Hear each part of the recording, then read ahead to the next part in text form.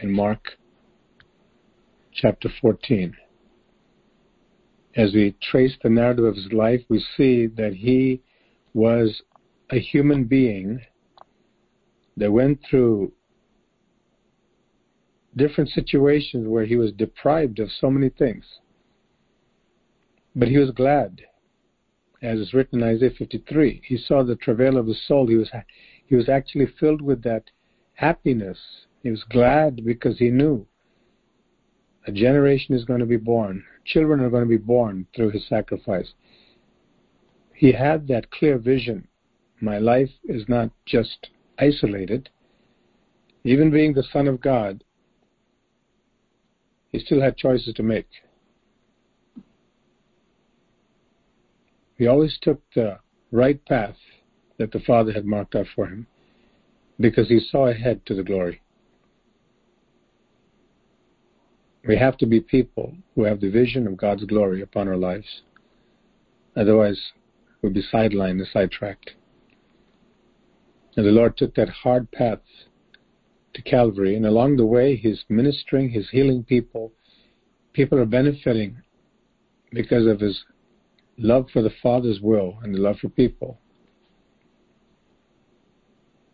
We saw His impact on one such person, this woman that came in, broke open the expensive perfume box, or the box, I should say, with expensive oil, perfume, and she worshipped Him, anointing His body for His upcoming burial after He'd be crucified. The Lord had an impact on her, where that woman, whatever her former lifestyle was,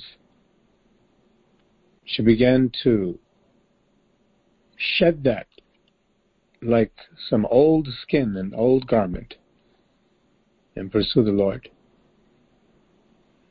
Pursued His best. She gained such an inheritance in God's kingdom that the gospel includes her story, and the Lord made sure it will include this woman's story as a memorial of her. Now contrast this with someone like Judas Iscariot, right at the heel or the heels of this story in Mark 14:10.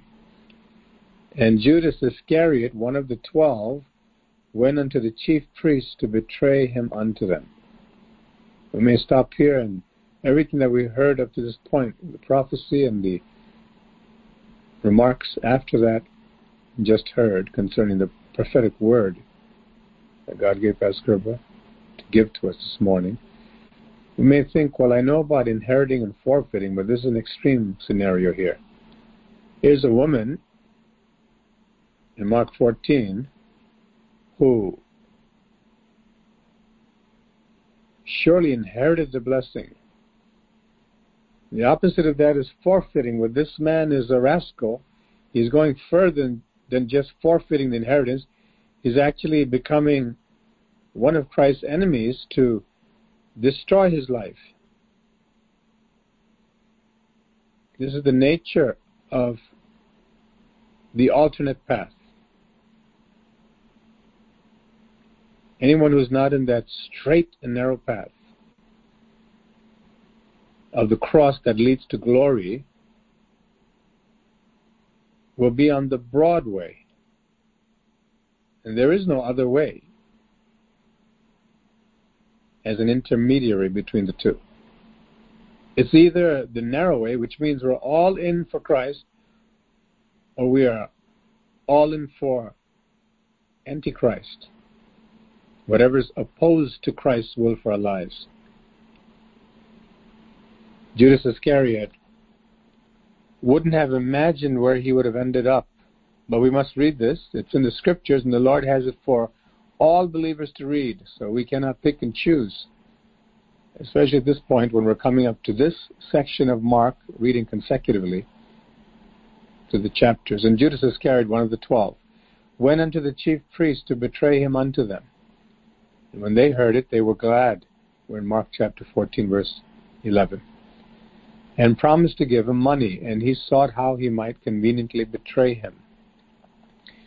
This was an individual that the Lord chose. And although the Lord said, "Have I not chosen you 12, yet one of you is a devil?" You can't send a devil out to heal and to cast out devils. But he was among the people that he sent out. And there's no record, no remark from the Lord Jesus stating that Judas didn't do that, for which the Lord commissioned and sent out the 12 and later the 70. He was doing so good. He was doing so well. But he began to take the Lord's presence for granted. And he thought he can also be among those who can counsel the Lord Jesus Christ. And as he had this irreverent attitude toward Jesus building up within him, seeing miracles and seeing the multitudes fed and all kinds of things happening, being with the Son of God, having him with him in person, he didn't understand the concept. He lost it, that this is the pearl of great price. I must shut down everything else and have the qualities necessary to inherit what he has for me. But the goal became dim and dimmer, and Satan's offers became more exciting to him, to the point that he actually went to betray the Lord. There was a degeneration in his moral character. This can happen to any man, any woman, any child. And Judas is there forever as a warning to people who would presume upon God's grace and take it for granted that God is doing wonderful things in my life and in the crowds that I'm seeing.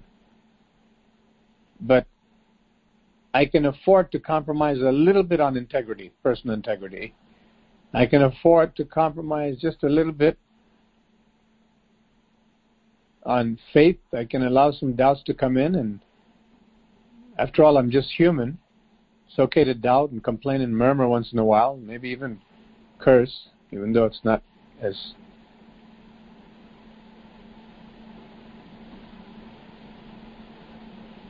perhaps acceptable. By and by, can end up in a pig pen, thinking that I'm still a lamb. The human heart has to be watched.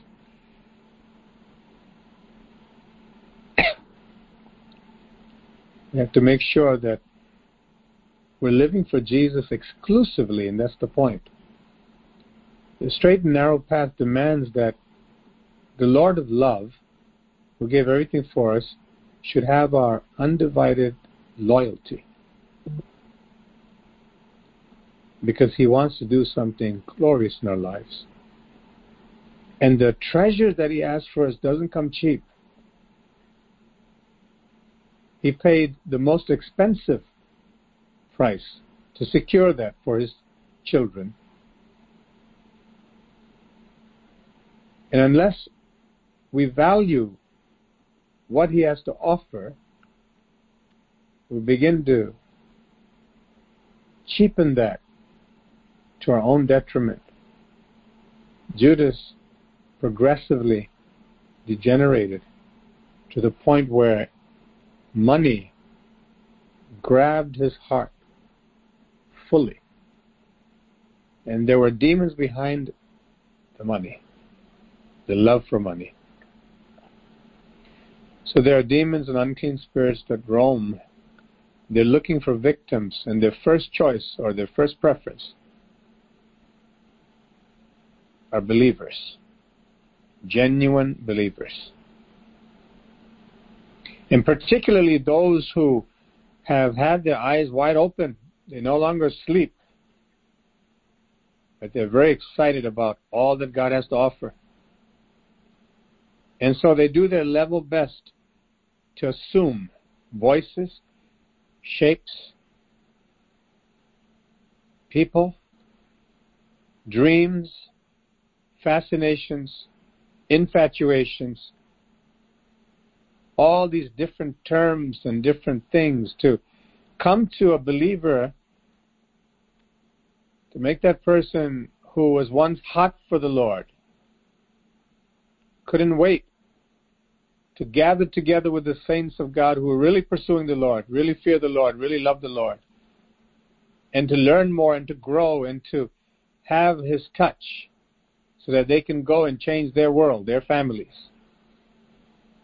By and by, as Judas syndrome can pick up,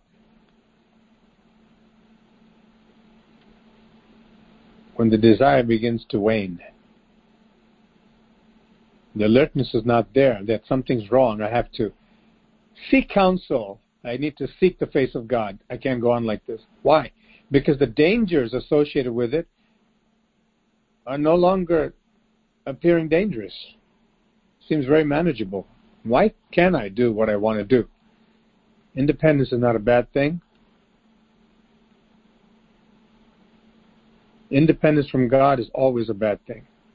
As was mentioned before in the prophetic word, Adam and Eve lost what could have been. The Lord Jesus wants us to be alert. And this man is not an isolated case, although historically he is the man that betrayed the Lord Jesus for the money. But he is a type of demonic influence that took over a human being totally. As we mentioned over and over again, never happens overnight. There's a yieldedness to one devil, and then others come along.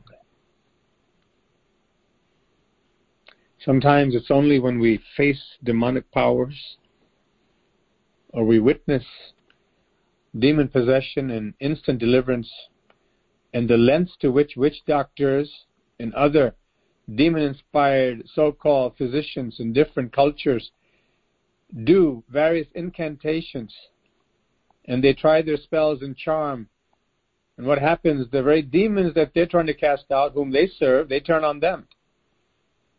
And the devil has the last laugh. So out of fear, they continue what once was a powerful opportunity. And so it is with many religions.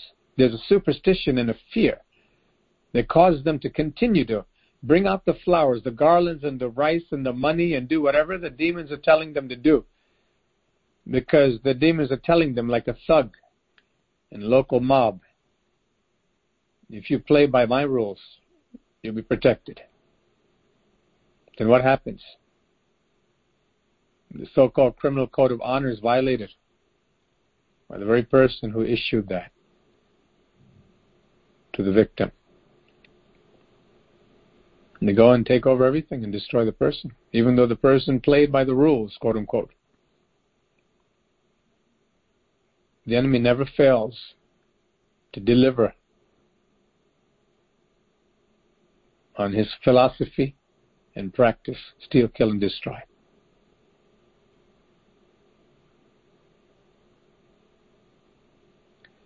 The Lord Jesus,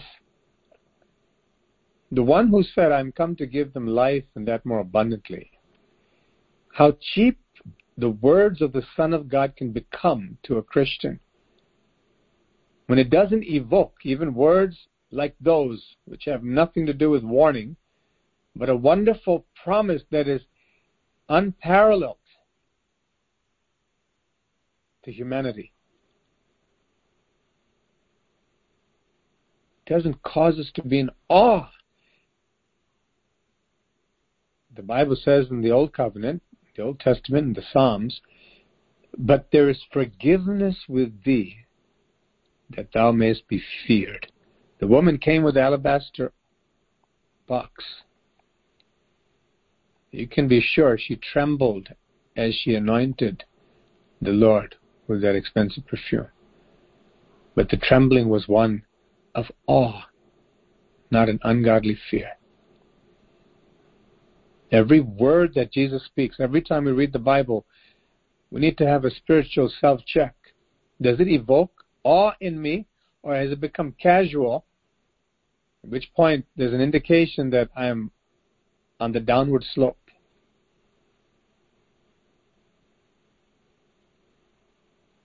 I have to check myself and say, Lord, do I understand what's at stake? Do I know what powers are against this very thing that you've come to promise for me to inherit? There's a fight, there's a battle. And woe to the Christian that will not fight and think everything will happen automatically, or is engaged in skirmishes with demons unnecessarily because of open doors here and there. The only battle we're called to fight,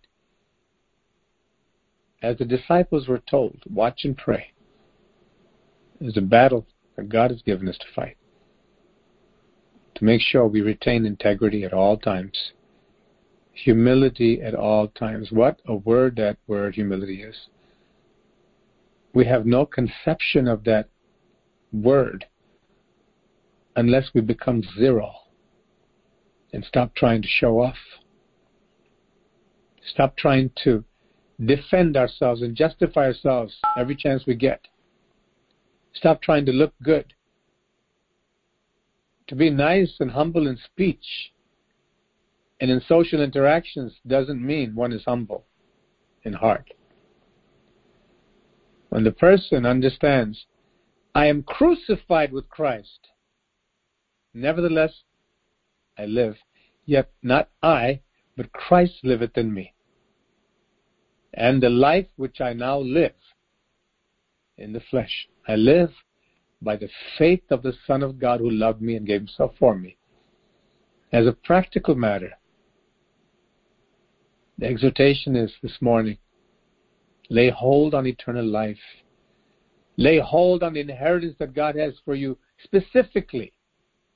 For each one of us, there's a specific crown and a specific inheritance. Stories told of the great evangelist D.L. Moody, who happened to visit a home of a very poor woman, might have been a widow.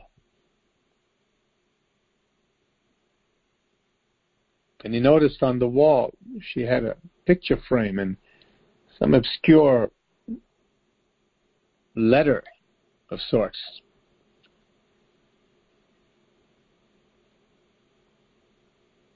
I should say it's Charles Spurgeon, actually, another evangelist at that time. And when he saw it, he knew exactly what it was. And he took that frame and he took that paper and he took it to the bank and he asked the bank manager, do you know anything about this? He said, yes. There was left in the will for a certain person. It's actually good for so many pounds, the English monetary system there. The woman had a fortune, but she had it pasted on the wall, didn't know the value of it. And she lived in poverty. Now, worse than that ignorance is the arrogance. To say, Lord, I know you want me to read and pray more. I know, Lord, there's something missing. There's something off balance in my life.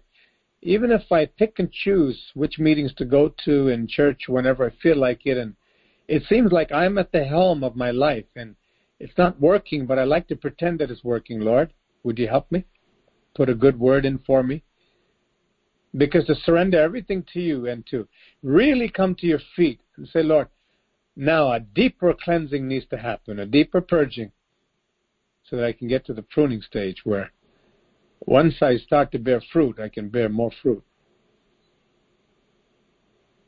Judas lost it all. He had no conception because he became drugged up by the demons. They told him, go for the gold, just the money.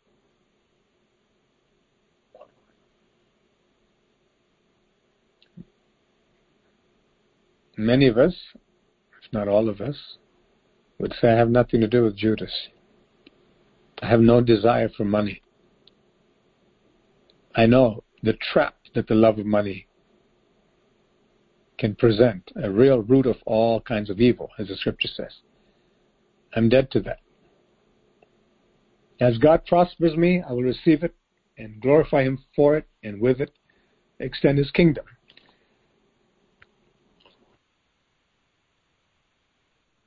God will take care of His own. He will bless His people. Perhaps there are other areas that have a hold. And so the forfeiture that happened with the inheritance that should have come to Judas and it should have come to someone similar to him, centuries past, Esau, came through some other allurement and enticement, and they fell for it. We read recently in this very same gospel, after Jesus detailed what's going to happen in the end times, He said, I'm telling you, what I say to you, I say to all, watch and pray. To be sober means to be not intoxicated with the world. To be dead to the old life, the pursuits that thrilled us before, even the dreams that seem to be neutral or positive, such as I just want a comfortable life. I'm not looking to be famous. I'm not looking to step on any toes, to climb the success ladder. I'm done with that. I can truly say I don't want any part of it. Maybe some would say I never had any part with that.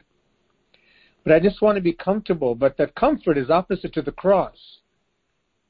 Because the Christian life is not an easy life. If it's authentic. We will engage in battles that are heaven-directed to strip away any reliance on ourself till only Christ is seen. No one can enter glory with any bit of pride. We come through the cross. Judas thought it was very foolish at this point to continue with Christ any longer. The best option for him was to part company with Him, even if it means to stab Him, so to speak. Verse 11, and when they heard it, they were glad and promised to give Him money. And he sought how he might conveniently betray Him. Very, very scary. The monster he became. He wasn't born like that. He became that monster. And he was a Christian. He was a Christ follower. But he became a devil follower in the end. And the first day of unleavened bread, when they killed the Passover, His disciples said unto Him, Where wilt thou that we go and prepare, that thou mayest eat the Passover?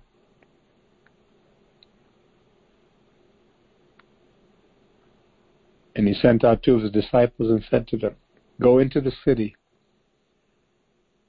and a man will meet you carrying a pitcher of water, follow him. And so on. The Lord says, another striking feature of the Lord's composure, His focus on the mission, is even though He knew this was not just going to be some ordinary death, it's going to be a very violent torture on Him on multiple levels, including the desertion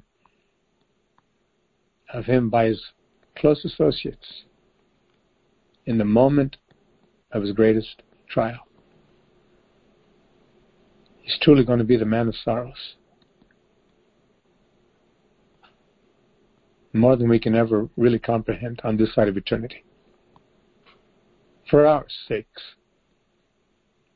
But through it all, as an example for us that we should gird up the loins of our mind, as the Apostle Peter says, that we should not be deterred and swayed by feelings. When God said, pursue a path of holiness, which includes separation and consecration. In your life, in your family, in your job, on your job, wherever you are, make sure you really are holy. Not assuming because that's the path of the cross. He was separated unto the will of God. And everything that was detailed to him by the Father, including this preparation for the Passover, his last meal, he gave them pointed directions with the same composure that he always had, because he cast himself upon the Father's desires. And he never was swayed. Even when he knew this Judas is a snake, and he's going to do some horrific things, he thinks behind my back, but I see it right in front of me. He's even going to come up to me and give me a kiss in front of the thugs that he's bringing, as if he's innocent, as if I don't know what he's doing. How deceived he's become, how he's treated everything that my Father has given in me. It's trash. The Lord felt the pain, but he didn't dwell on the pain. He kept his eyes on the mission. For the joy that was set before him, the inheritance includes tremendous joy, unspeakable. Every believer, no matter what we go through, if we go through the path of the cross, glorifying God, doing his will, being found where we should be found at any given moment in our lives, now that we're Christians, and there is joy unspeakable waiting for us. Inheritance that is incorruptible. It's more real than what we possess today, by way of vehicles and houses and whatever we value and think will give us identity as people who are to be respected and who have made it to a decent level in society. The real inheritance is with Christ. Are there any culprits in our lives, even this morning, that are sent by demons, even humanistic notions, to be swayed by human sympathy and not do the right thing before God?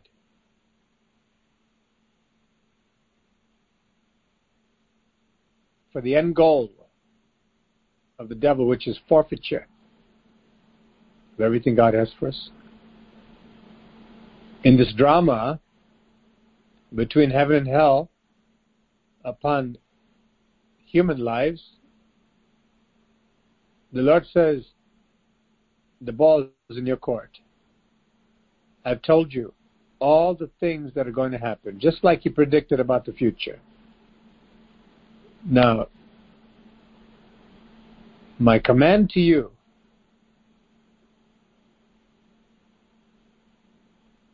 your safe zone, your key to success through all of this confusion and chaos, is to watch and pray. Keep your eyes on me.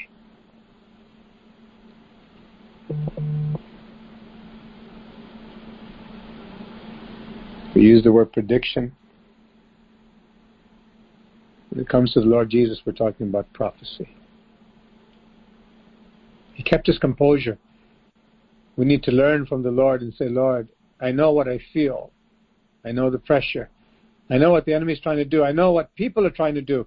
I know how the devil may be trying to use my own family members to keep me from God's presence. But I'm going to set my face like a flint and pursue the living God.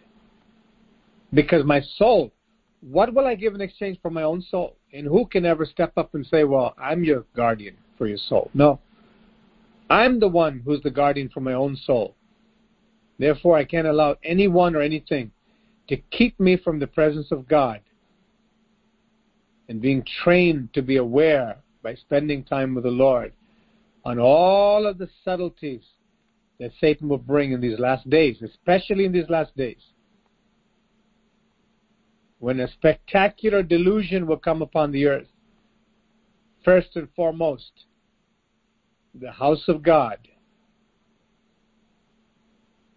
as a judgment upon those who really don't have Jesus as the Lord of their lives, but they have Him as a companion. They have him as some kind of genie.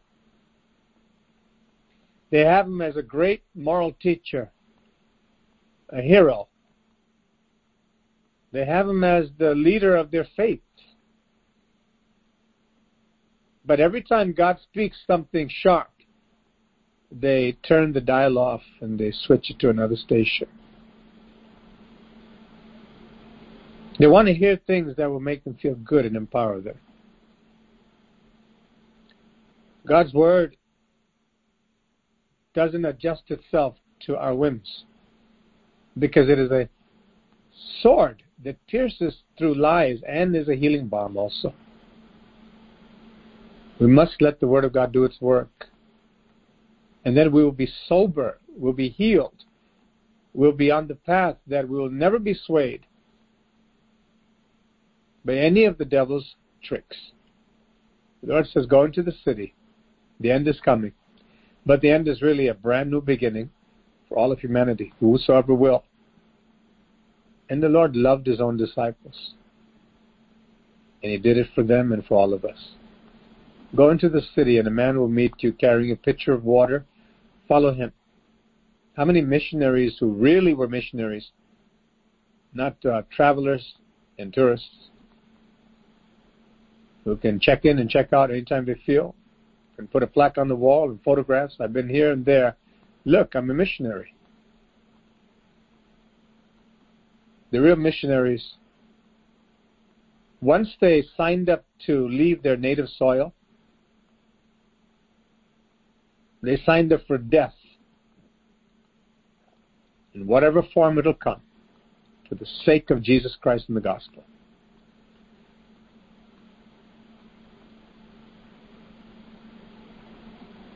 People like Hudson Taylor going to China.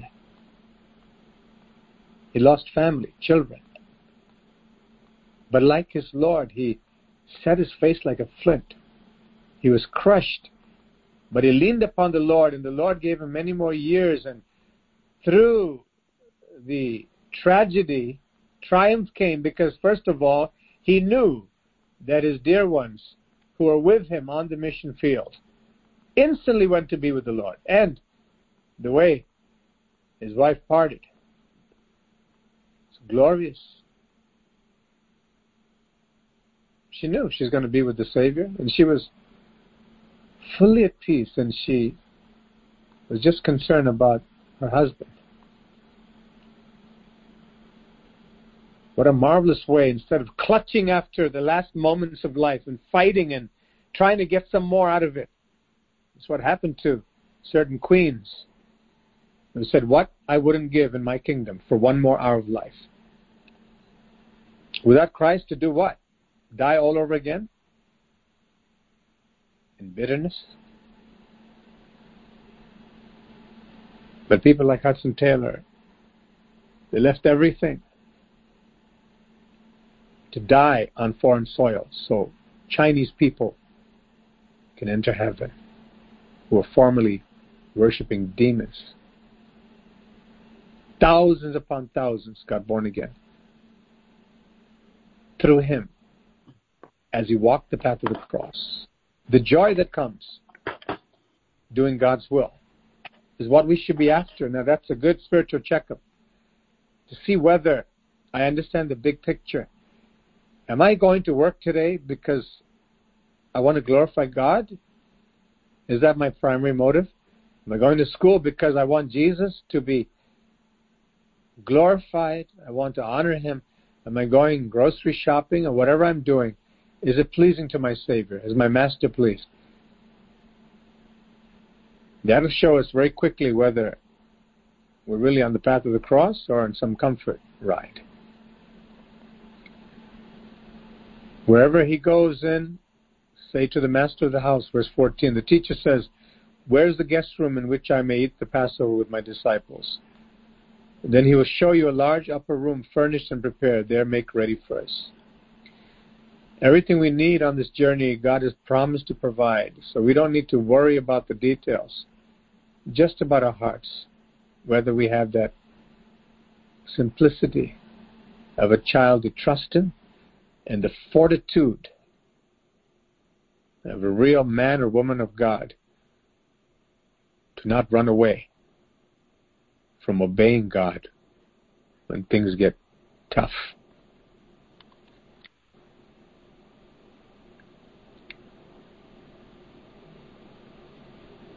So the disciples went out and came into the city. They're watching him for these 3.5 years or so. And they're seeing how Jesus handles every kind of temptation and trouble that can come upon a human life in kind. And although they were dull, self-centered, vying for position, wanting to look good and outdo one another, many occasions just totally grieving God's heart. But he loved them, and so he kept working with them. But their glorious transformation happened after he accomplished his passion and his death by crucifixion, the burial, and the resurrection. And he came back to show himself alive to them, comforted them, brought them great joy, promised them what's up ahead, and said, now tarry in Jerusalem. I'm going to give you power. The Holy Spirit's going to come down. You're going to turn the world upside down. That transformation is part of the inheritance. What would happen if we had eyes like an eagle? This long-range sharpness, to have the eyes on the prize, nothing deterring. No storm could stop it. Nothing. There's a direct route to the prey or the prize. That's what God has for us. When our hearts are full of faith, resolute and diligent, with humility, swift obedience, not delayed,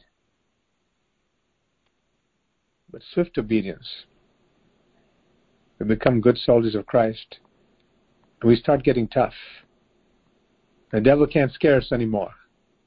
Hallelujah. He can't come and work very slyly in a serpentine way through human beings to coax us and lull us to sleep and tell us how to do the Lord's work or how to follow him by listening to this one and that one and get all confused. But where does the Lord want you to be? They had to be in that large upper room at a specific point in time to receive a tremendous benefit of having the Passover meal, the Lord's Supper.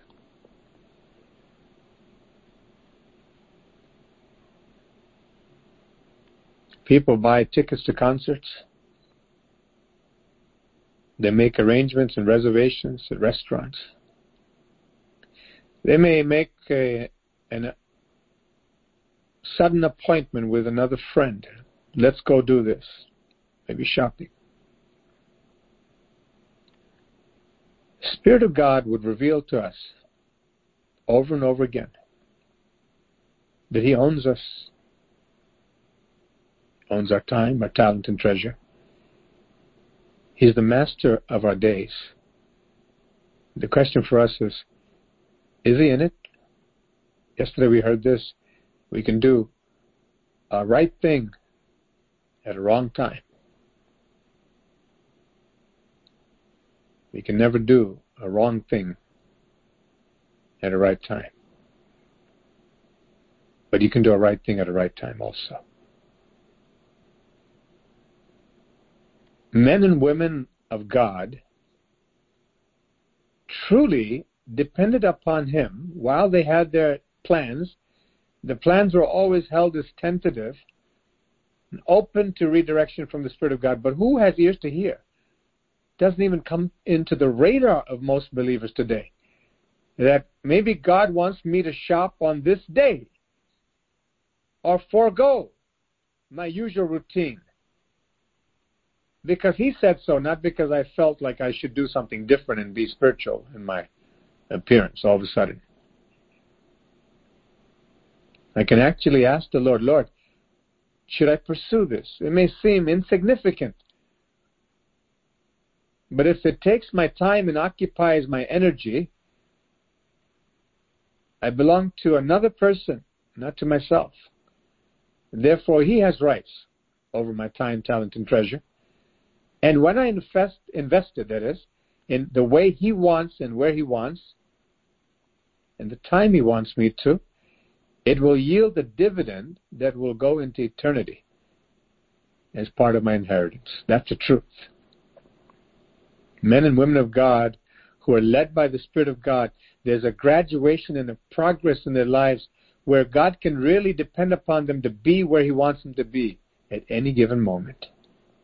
It won't be a haphazard life, filled with anecdotes here and there that I can draw. Well, you know, when I was here, God provided an opportunity to do this. It was wonderful, glorious. But what about the rest of the time? It's possible to be in the perfect will of God, where God wants you to be at any given moment in your life, if you would desire that. And that's God's desire. They had to be here on this particular day. So the disciples went out, they followed the instructions, and found it just as he had said to them, and they prepared the Passover. In the evening, he came with the 12. Now, as they sat and ate, Jesus said, "Assuredly I say to you, one of you who eats with me will betray me." One of your chums, your buddies, your comrades. One among this tight group. The ones who are with me all this time. Practically day and night. You're going to turn on me, one of you. He didn't say who it was at that point. They began to be sorrowful and to say to him one by one, "Lord, is it me?" And a conviction came upon them, sorrow came upon them. Sadly, Judas was way beyond this point. He knew who it was. It was him. The disciples began to check themselves. Now, this checking of themselves didn't need to happen, although it may appear to be something dignified and noble. They look at their humility and they're so broken, they really want to check themselves out to see whether they would be the betrayer.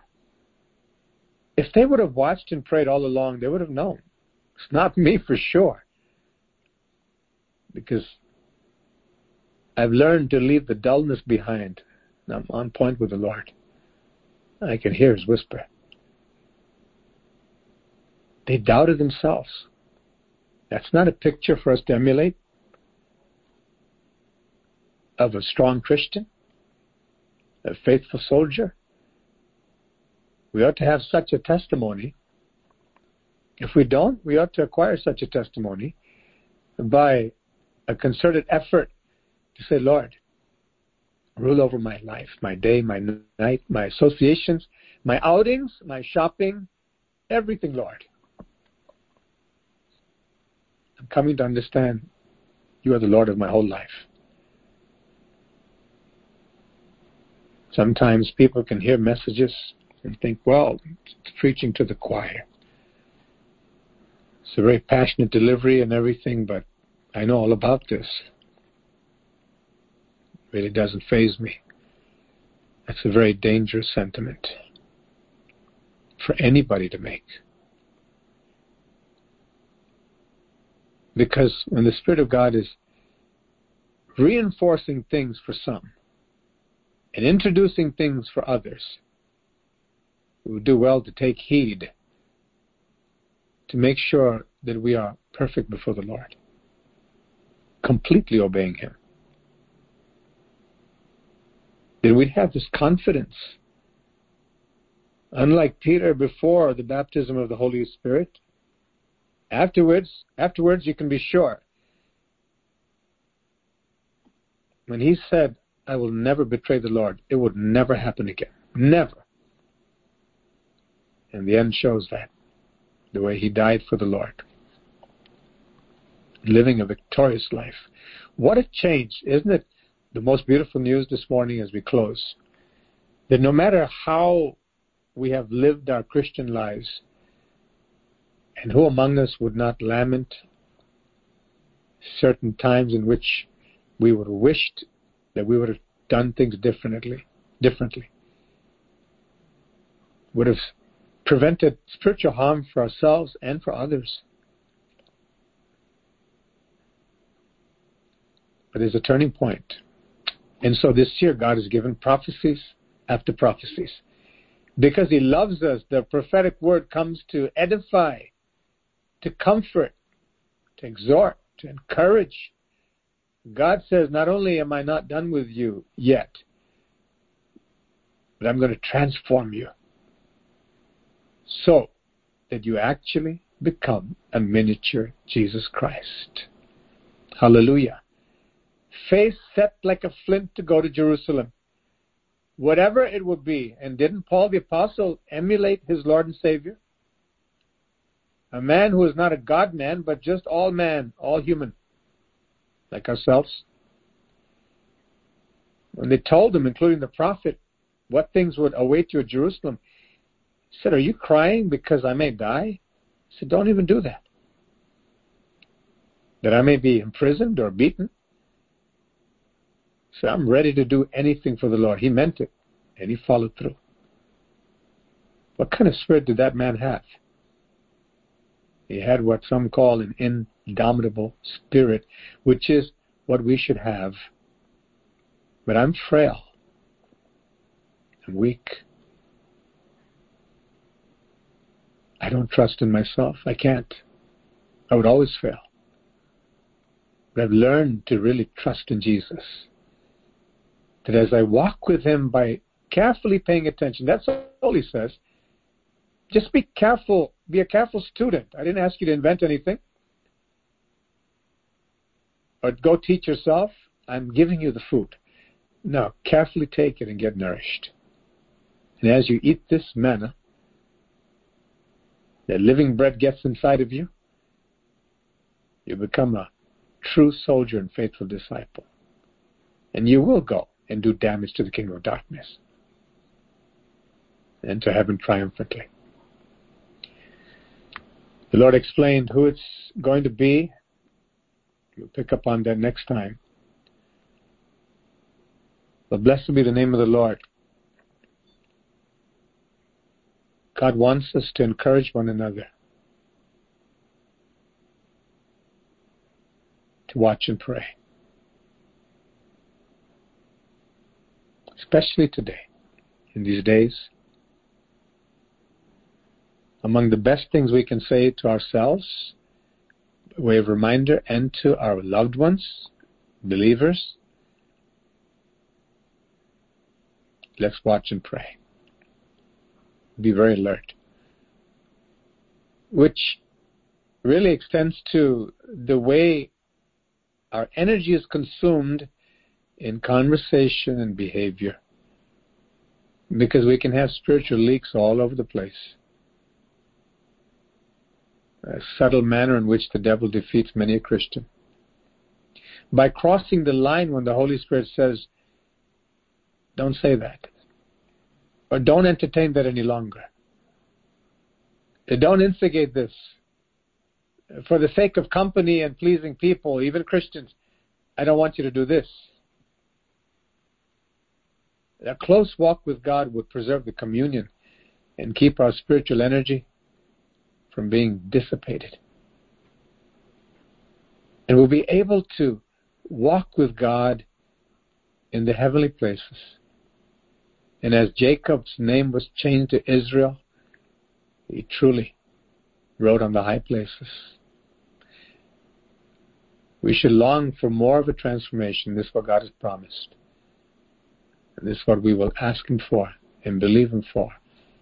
And all the loose ends that God says to tie up, all the things to crucify still, we'll go ahead and do it and become not forfeiters of the eternal inheritance, but inheritors.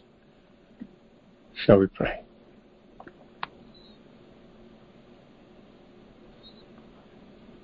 Lord, I pray that the holy fire of your word burn in my bones and burn in the bones of every brother, every sister who's worthy of eternal life, who values you, Lord,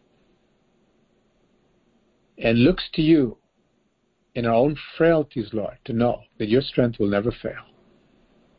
And we cry unto God with a mighty voice, desperate, Lord, change me. There's more melting to be done. I want it to be done, Lord, this year. Lord, mold me, Lord. I will not refuse the hammer and chisel of the Lord. No matter how painful it is, I yield myself to the will of God Almighty so that I can become what God has called me to be and fulfill His commission on my life. I will receive the crown of life at the hands of my Savior. Father in heaven, I thank you. Thank you for the battles you brought us through, Lord. The battles you're preparing us for, oh God. Through you, there is no defeat. Hallelujah. Hallelujah. The God who has crushed the serpent's head on the cross. By dying on the cross, you crushed him with your feet. The same God who bruises Satan under our feet, Lord. Thank you, Jesus. Oh, I thank you, Lord, for the gifts that you're waiting to distribute to your people. Oh, Father, may heaven occupy our imagination day and night. We may be worthy of your honorable name, Lord. Wherever we go, tangibly affecting the atmosphere because we are holy in your sight. We carry the fear of God around with us, and we love you more than our own lives. Thank you, Lord. Thank you, Lord. Thank you, Lord. Thank you, Lord. I thank you, Lord, for all you promised me personally. For every brother, every sister, through your word, your prophetic word. I want to dive in, Lord, never looking back. Help us to go forward this year in rapid fashion, progressing spiritually, so that the Church of Christ may expand mightily, and people will see more miracles than they've ever witnessed right in our midst, Lord. Spirit of God, unleash your power, Lord, that your name may be magnified among all peoples, that the adversary may be shut down forever. In Jesus' name I pray. Amen.